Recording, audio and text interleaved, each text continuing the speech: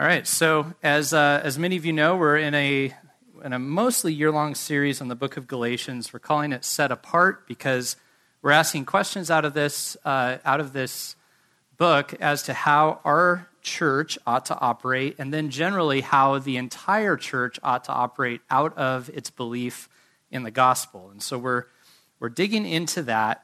And in this particular section, we're reading about this really famous moment in Christian church history, and it's really quite a surprising moment. It's surprising for a number of reasons. And the main reason that stuck out to me this time is the fact that it's even in the Bible. If you were creating, as so many people have postulated, that if you were a disciple of Jesus who had seen your leader die, and you wanted to keep your religion going, you wanted to build kind of this base and this new religion, and you knew that the man had died, and you were going to kind of fool people into thinking that he had risen from the dead. If you were doing something like that, you would want to create something as bomb-proof and foolproof as possible, in which the leaders looked very competent and strong, and as if they knew what they were doing. And you would not want to preserve inward conflict and the hypocrisy of your greatest leaders, would you? That seems like a strange thing. Even many scholars have noted this is almost an authenticating mark of Christianity, is the fallenness, the imperfection, and the brokenness of the leaders as portrayed in Scripture all the way through. And the fact that this story is here in Galatians shows us that Paul is not sugarcoating the gospel to lure people to this kind of personal, happy faith. He's giving a real account of a community of people that have difficulties, that struggle, that even disagree. And the truth is that is just what Christian community or any real community is. And so I want to sort of set this up by just saying, to think about this, if living out faith and community for you, or if entering into something like discipleship for you, if the assumption is that that's always going to be a happy time or an easy thing or a pleasurable thing, it's not. It can't be. Just like no real friendship, no real marriage can be that. If relationship, if community, if Christian community doesn't sometimes unearth you or cause some discomfort, if only those you disagree with ever receive any critique, then you aren't, as a community, dealing with a God who can equally bring you to account, or you aren't in a community who's willing to really go there, to really enter into the difficult conversations. And that is what we need. Now, have we struck that balance here at this church? No. I don't think it's ever a balance you perfectly strike. I mean, look, here in Galatians, we're reading about the Apostle Peter failing after having personally lived and ministered with Jesus, slipping within living memory of his time with Jesus, slipping into hypocrisy. We are always going to be on this journey of failing with one another, but that is being in community. And that is why we need this story, because in the Christian community, we're gathering around one non-hypocrite, one perfect leader, and that's Jesus. So this story is surprising if you think the apostles are trying to create an appealing religion or church experience, but it isn't surprising if they're telling the truth and inviting people into actual relationship with God and with others. And that's because relationship always requires this: submission. Submission to one another, submission to God, which means my life is not my own. It means love, and it means do unto others as you would have them do unto you. But that's a scary word, right? Submission. That's like the least favorite word of our day. Because who submits to who, right? That's always the question. Who submits to who? And in the church, what guides our submission? What is it that we're submitting under? Just anything? And the answer within the church, which is not simple, is the gospel. We're submitting underneath the gospel. So what is that? What is the gospel? We all probably can answer that question to some degree. But by definition, it's the good news of, and most simply put, God's kingdom as revealed to us by God, especially in the person of Jesus and in his work, his finished work on the cross and his resurrection. And that isn't something we can naturally follow or even follow at all without regular reassessment or without community or without formative practices. It's not a simple thing to do. This past year, I remember when it hit me in our church, this is going to be a tough time. And I remember the COVID stuff, and I remember all that, but I remember the moment it dawned on me it was going to be a hard time.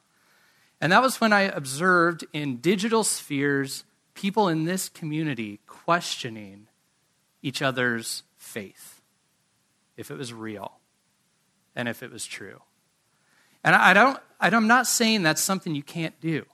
It's actually a valid conversation, but it was happening in the most difficult place for it to happen, in the most difficult place to know and listen and understand people well, in the most difficult place to have it done effectively. And I thought, if we're going head-to-head on this, and we have an election coming up, that was the only one that was on my mind at that point, and we have that coming up, this is going to be really difficult. And as the year went by in our community and almost every other church, I've mentioned before that we gather other church leaders together, and we heard this from almost every single church, that people gathered on sides of all the issues this past year, whether it was COVID or race or the election, and at times pronounced one another guilty of, in fact, denying the gospel, or at least being on some form of slippery slope away from the gospel. And I know that all of us would love a break. We would love to be done, right, with all of that. But I think we need to move, not into the conflicts necessarily, but we need to learn from what we've seen and from what we've experienced. In fact, if you think about it, the dust is settling a bit. Now is a great time to reflect. It's still fresh. We can remember how we felt, but it's not as raw. It's a great time to look back and say, what can we learn? We need to learn from what we've gone through. We need to learn how to face issues in unity.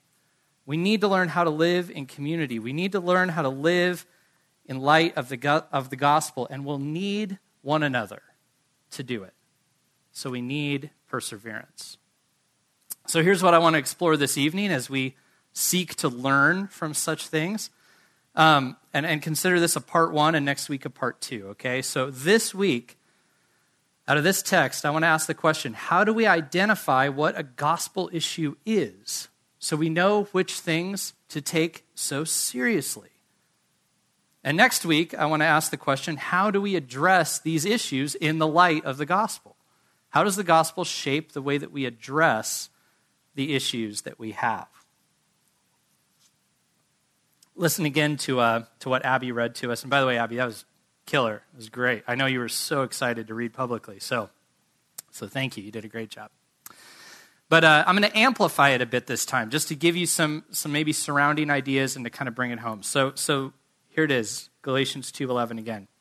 But when Cephas, and that's the Apostle Peter, came to Antioch. Now, if you remember Antioch, it was a very diverse center of Christianity where a whole lot of different thinking and types of people, a lot of non-Jewish people were. So when Cephas came to Antioch, I, Paul, opposed him to his face. And I think that's an important idea right there. Because he stood condemned. For before certain men came from James. Now, James, of course, is a co-apostle with Peter from Jerusalem, someone Peter knows very well, a relative of Jesus, okay? Before certain men came from James, Peter was eating with the Gentiles, but when they came, he drew back and separated himself, fearing the circumcision party. And the rest of the Jews acted hypocritically along with him, so that even Barnabas was led astray by their hypocrisy. And hypocrisy, of course, is this old word for acting, essentially, which it's pretending to believe in something that you don't actually believe in, or pretending to have a conviction that you do not actually have. That's hypocrisy. But when I saw that their conduct was not in step with the truth of the gospel, I said to Cephas before them all, if you, though a Jew, live like a Gentile and not a Jew, how can you force Gentiles to live like Jews? Basically, Paul has just exposed the great apostle Peter, right, who Jesus had said, upon your faith, upon you, and your confession of the faith, I will build my church. Peter, who actually walked with Jesus, unlike Paul, right? He is confronting and exposing him in front of everybody, Jewish leaders, other apostles, and Peter had a lot to lose. Because though the Christian church was relatively small and really didn't have a lot of influence on the culture around it, it wasn't shaping Antioch, it wasn't taking over Rome, but the Jewish segment of the church, as represented by James and his friends, was the strongest and the largest. They had the infrastructure, if you will. They had the synagogues where people had started to accept Christianity within the Jewish spaces of worship, and the Jewish spaces of worship were beginning to even transform to some degree into the Christian church in some areas. They had the knowledge of the scriptures. They were the ones who had memorized it and who had the rabbis that would teach it. They had really kind of a lockdown on a lot of that stuff. There was a Greek New Testament out there, but it wasn't as accurate. It wasn't as good. It wasn't as ingrained. And they had the numbers.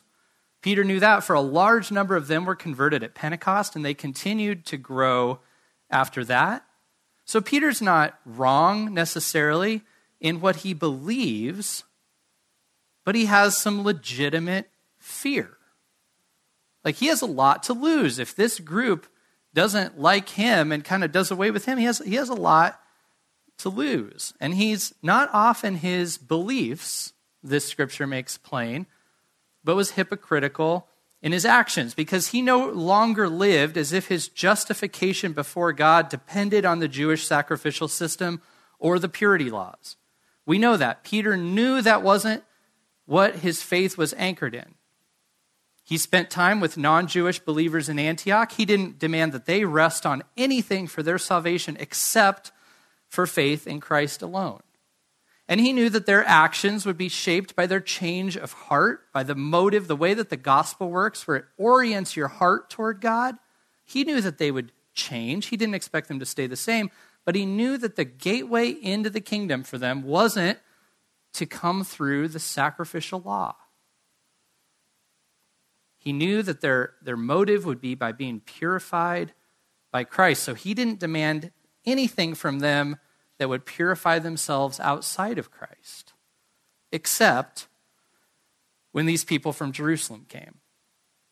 Then, all of a sudden, he distanced himself from his Christian brothers and sisters and followed the Judaic laws as if he'd never stopped, because he was afraid of them rejecting or turning on him.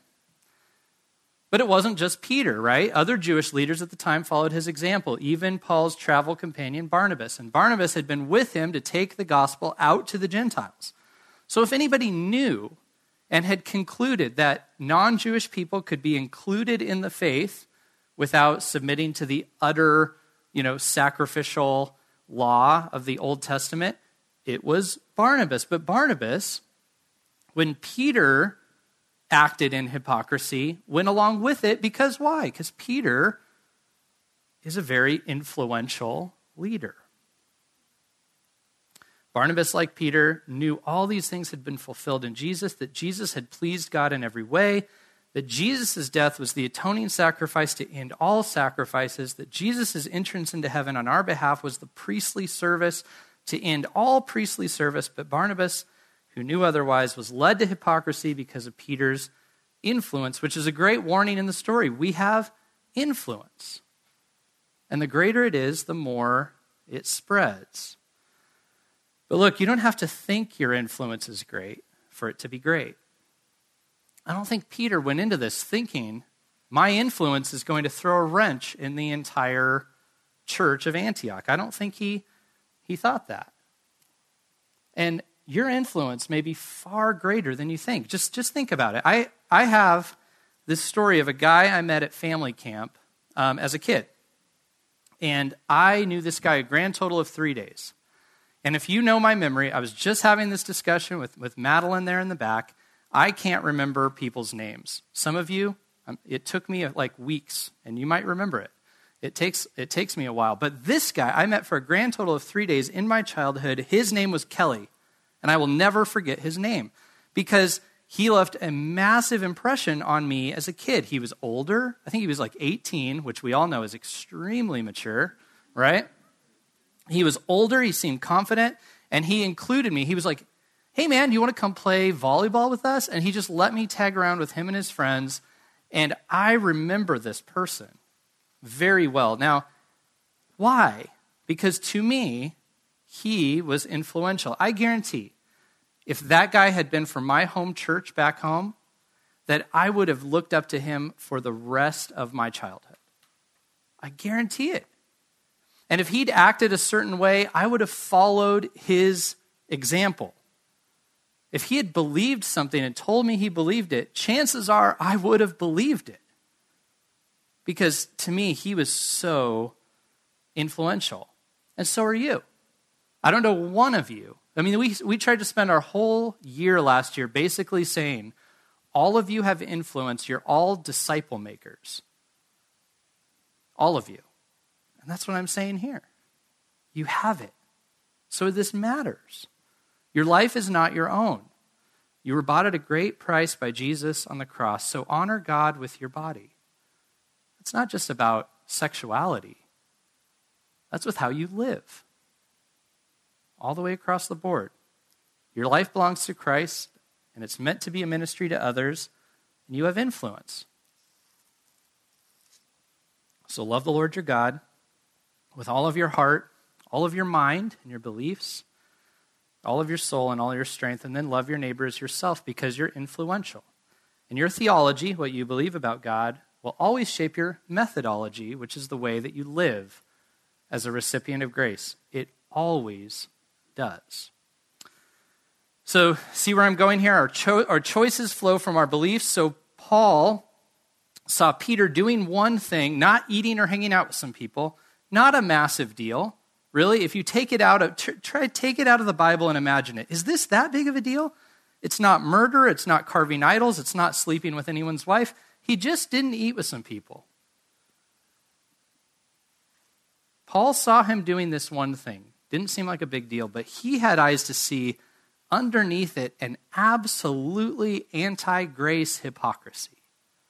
And he chose to bring it up in front of everybody. So that leads to the question, how do we do that? How do we identify a gospel issue and tell it is important?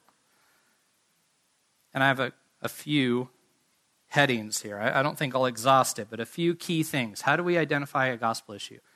I think it's important to say this. Gospel issues are in the church, among God's people. That's where the gospel is entrusted. Okay, and that could seem obvious, but it's often a difficult thing to discern. I want to work this out. As a Christian who owns a business, for example, like I do, how does the gospel shape it? Is it the same? Is it entrusted the same to my limited liability corporation as it is within the church?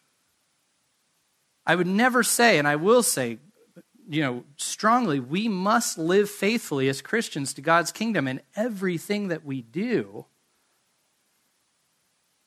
But it's not quite the same. The principles of grace will have power in our work. We'll build a culture of perhaps of integrity or of gratitude. But you'll need in a workplace, for example, or in a home, you're going to need some form of law. You're going to need some form of code of conduct. Your business, your home is not a church where you're accepted by faith alone. You're accepted in a workplace by something else. And in a home, by something else. The government, for example, and few nations have an expectation of this, but in our nation, a lot of us do. The government is not the church. Paul in Romans says that God entrusted the government to bear the sword. He did not entrust the church to. There are definitely some differences. The government is to enforce the rule of law for the public good.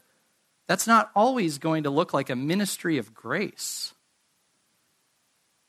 Everyone by nature of being God's creation is accountable to God, but for what is the question? What is every person and then the various groupings or institutions of people, what are they responsible for? The state has a job it should do faithfully, but don't expect something like the state prison system to operate according to grace entirely. Grace can be there, be proclaimed there. There should be an influence of grace inside of there. But a prison is not a church. Do you see what I'm saying? As with institutions, so it is with people. You can only appeal to gospel motivations in people or institutions that are situated by God's design on the principle of grace. Saved by grace or established upon grace. Somewhere Paul explains this, 1 Corinthians 5:9, something that we often reverse, and I've brought this up in the last year, but consider it with new eyes. Paul here says, I told you, Corinthian church, not to associate with sexually immoral people. And then he says, not at all meaning the sexually immoral of this world, or the greedy, or swindlers, or idolaters, since you would have to go out of the world. I can hear Paul, a little thing in his mind going, hello, the only way that you don't associate with those kind of people in the general culture of the world around you is to go to Mars alone. That's the only way. But then he says, but now I'm writing for you not to associate with anyone who bears the name of brother or sister if they are guilty of sexual immorality or greed or is an idolater, reveler, drunkard, or swindler. Don't even eat with such a one. For what do I have to do with judging outsiders? And the answer is nothing. Is it not those inside the church who you are to judge? God judges those outside. It's not like there's no judgment.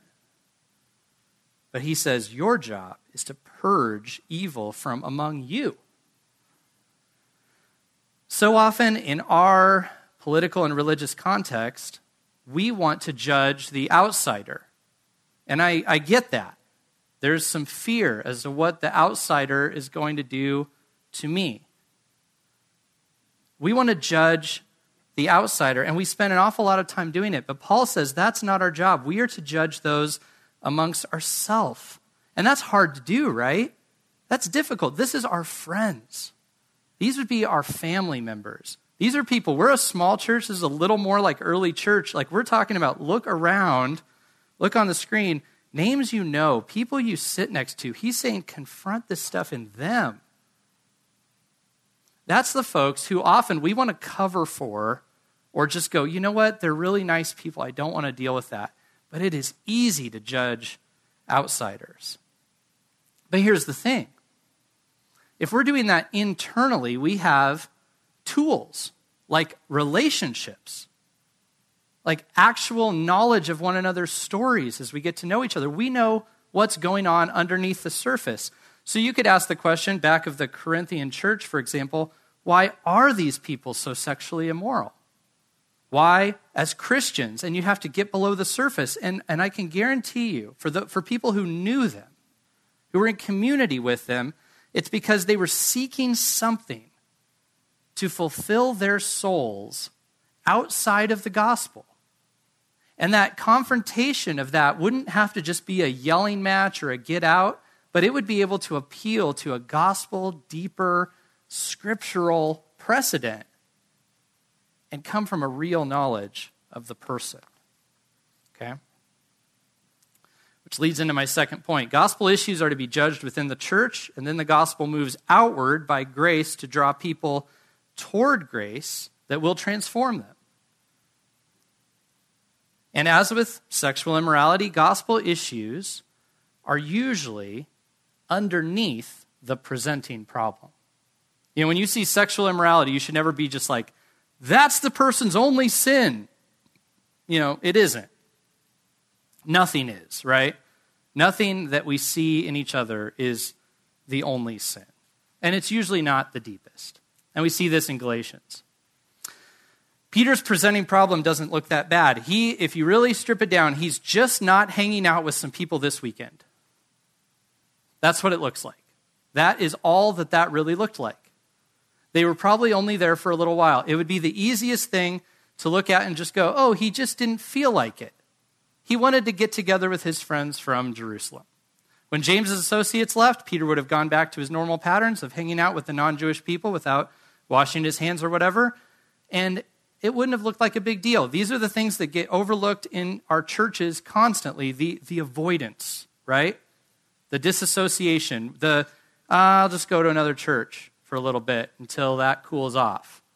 The cover-ups. I'm not going to really talk about how I feel about this situation because I just don't want to stir the pot. And, not telling them, here's the 2020, edition of it.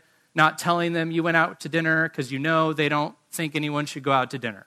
So you go and they say, what did you do last night? And you say, nothing. It's that junk. That stuff. Or that you went to the protest because the other person went to the rally. So you just don't talk about it, right? Or you're afraid of COVID and you don't want somebody else to know that you are afraid of COVID because they're not, and they think those people are weak. Or vice versa. Or that you're getting a vaccine when someone disagrees with that.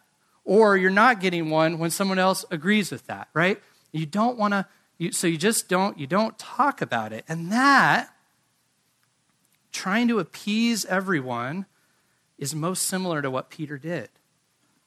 And for every one of you who are brave enough to step through the fear of doing that this past year, great work, because that's the hard stuff to do.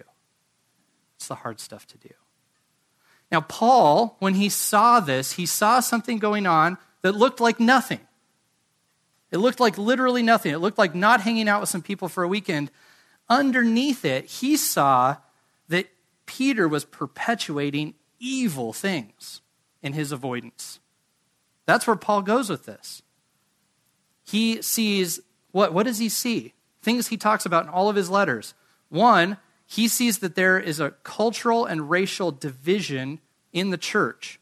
And Peter, in his avoidance of his non-Jewish friends, has perpetuated that problem and not faced it and taught through it well. He sees a problem with the doctrinal fidelity of the church, in which the purity rituals don't save you, but only Christ crucified can save you.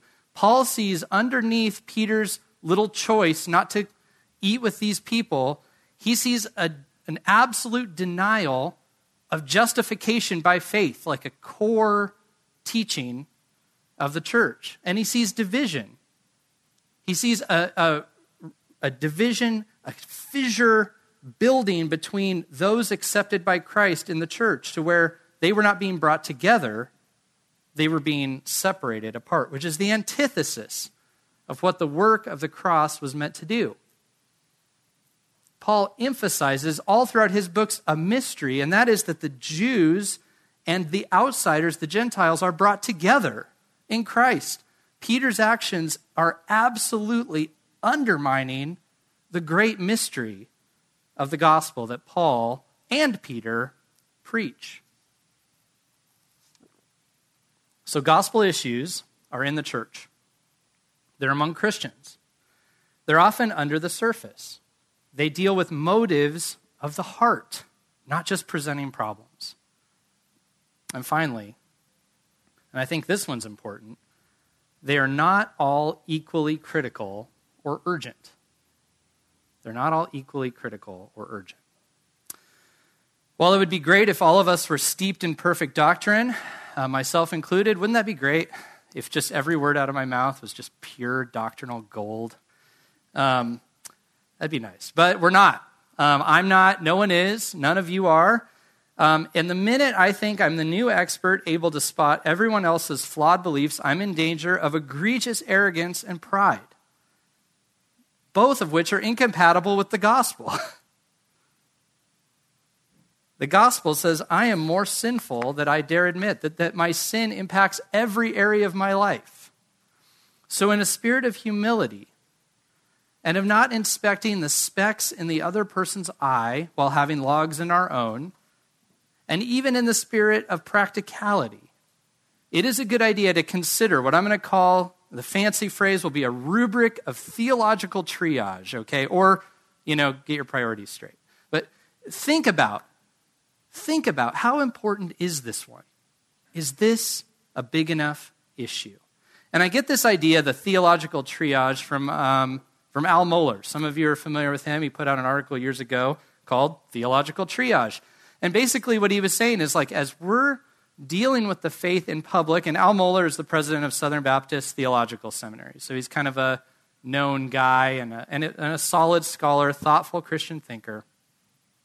But he brings up this emergency room metaphor in which he says, look, in the emergency room, when you're dealing with crisis, you have to think, which of these is the most important? Which one is number 1, number 2, number 3, number 4, number 50, right? And some number 50s are going to just go home because they're actually not dying at all. And some number 1s are going to bypass everybody, and we're going to deal with this one right here, right now. And he suggests 3 levels when we're thinking about holding to the faith and to the gospel that we need to think about. And I think they're really good, so I want to share them with you. And of the 3 levels, the first are issues that all Christians need to accept to be Christians. And we need to know what those are. And he said that, and I think he's right, that the fundamentalism that so many of us grew up with made almost all issues number 1s. And that caused a lot of fracturing. And so we need to be careful not to do that. Second are issues we can disagree on, but that make it kind of difficult to maybe walk together or worship together. And I'll work out what a couple of those might be.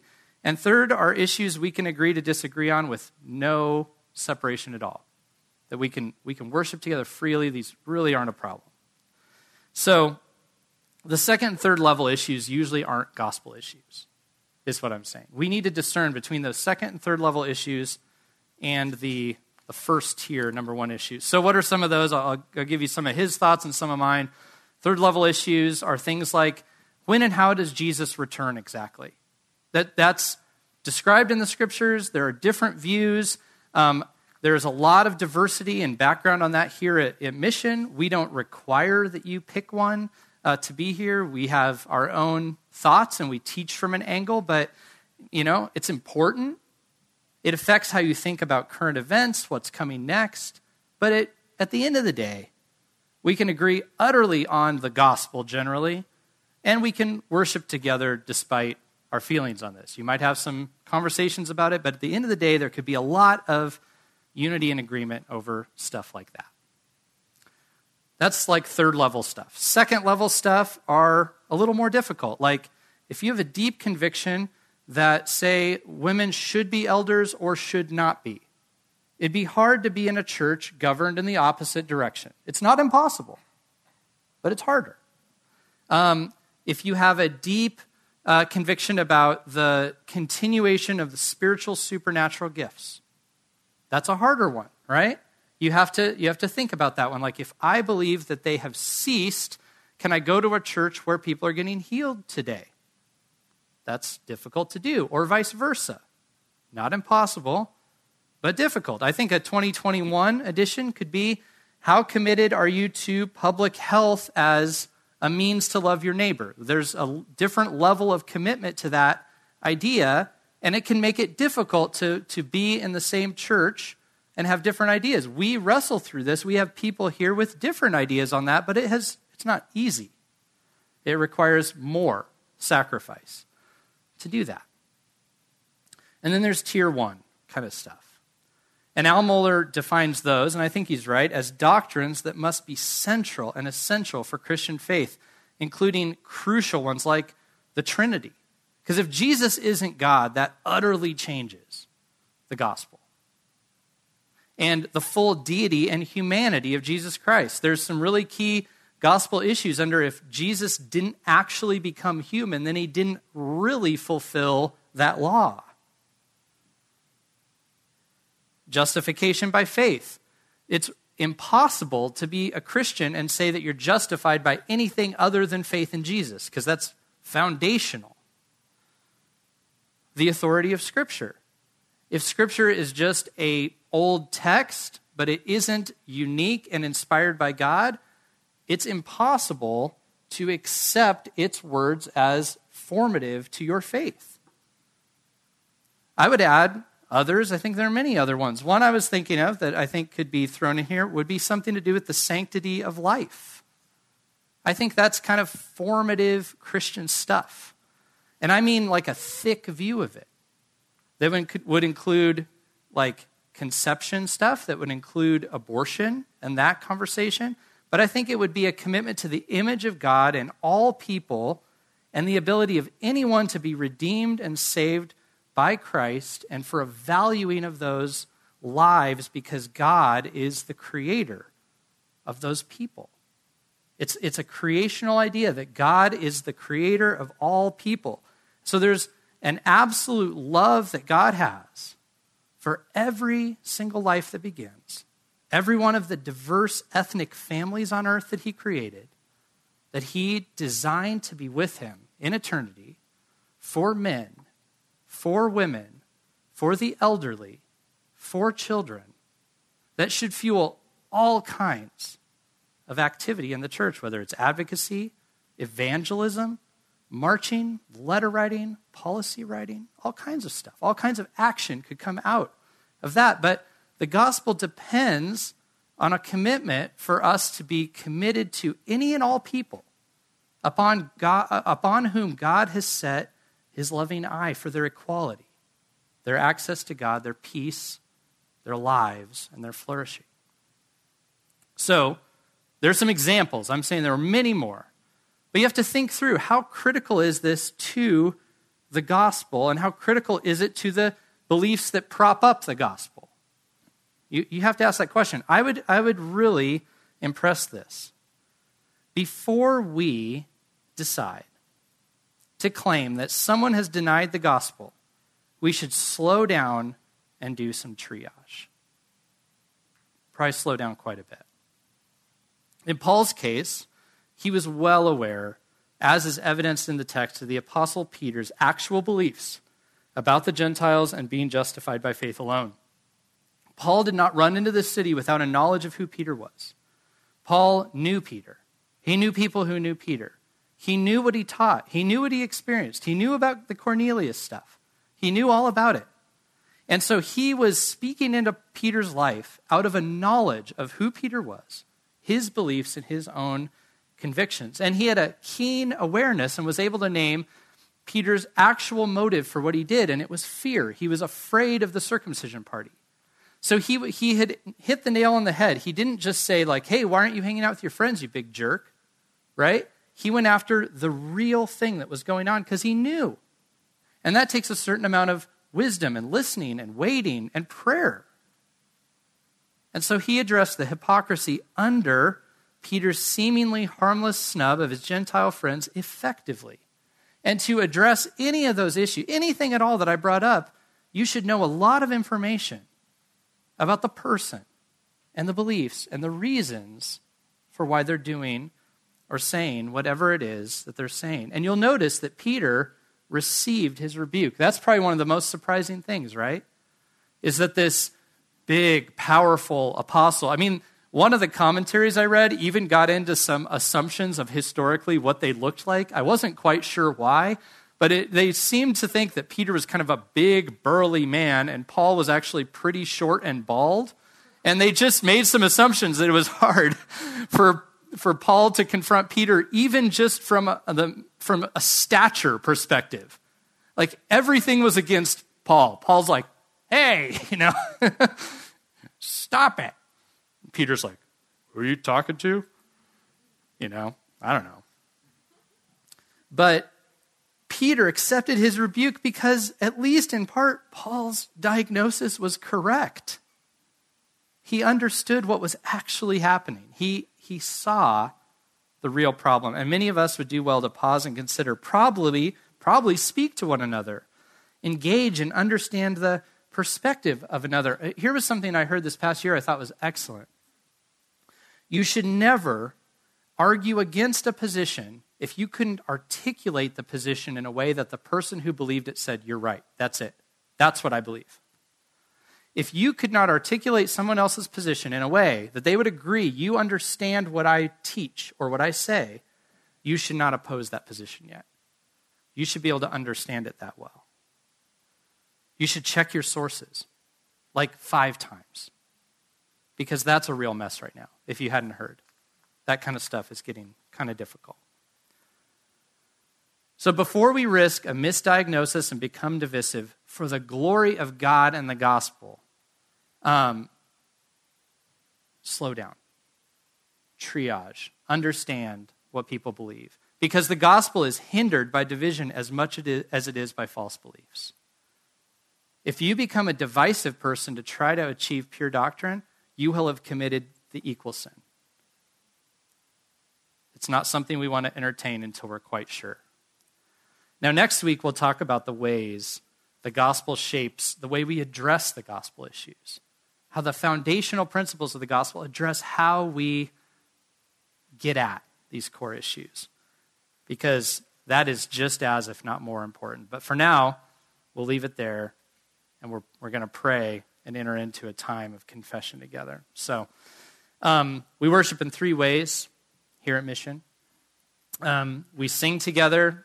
This is what we've done earlier at the doxology. We're going to do this again now. The songs that we sing at this time are a little more confession-oriented, and then they're going to move toward a consideration of Christ's victory in our lives, so they'll become increasingly triumphant. So ride that wave and be shaped by those kinds of feelings with us.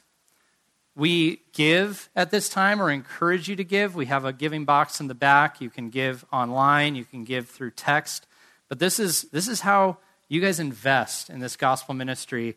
For all of us to invest time and to study and to reaching out to people and even to being there whenever you need us, we need your support. And we ask you to do that. And then we, I hope we're on the precipice of being able to take the Lord's Supper again. I'm really glad we get to eat pizza together outside. We're getting there, okay? So, we love to take the Lord's Supper. And what that is, even when we can't do it in substance, it's a feasting on Christ alone. And so what that is to come to him and say, you are the bread of life. You are the one who teaches me what life really is. And then today, as we think about, we don't want to be divisive. We want to believe these gospel principles. Think of the cup, which is, it alludes to his blood that was shed to cover our sins, but it's more than that. The wine is pointing us forward to the marriage supper, where one day God brings all of his people together from all times and places, all tribes, peoples, and languages, into his kingdom and has a marriage party, and the wine will flow. And so come thinking of what he's doing, of his goodness, and where all this is headed. Even as we just pray, meditate on those things until the day we drink the wine together again. And I'm going to pray for us, and there's going to be a 2-minute space, and I want you to consider this question. In what area of my life do I deny the gospel? And maybe you could pray to God something simple like this: show me my presenting issue. And then ask, what's underneath that issue, God? And then have mercy on me. So I'll pray and leave that 2-minute space for you.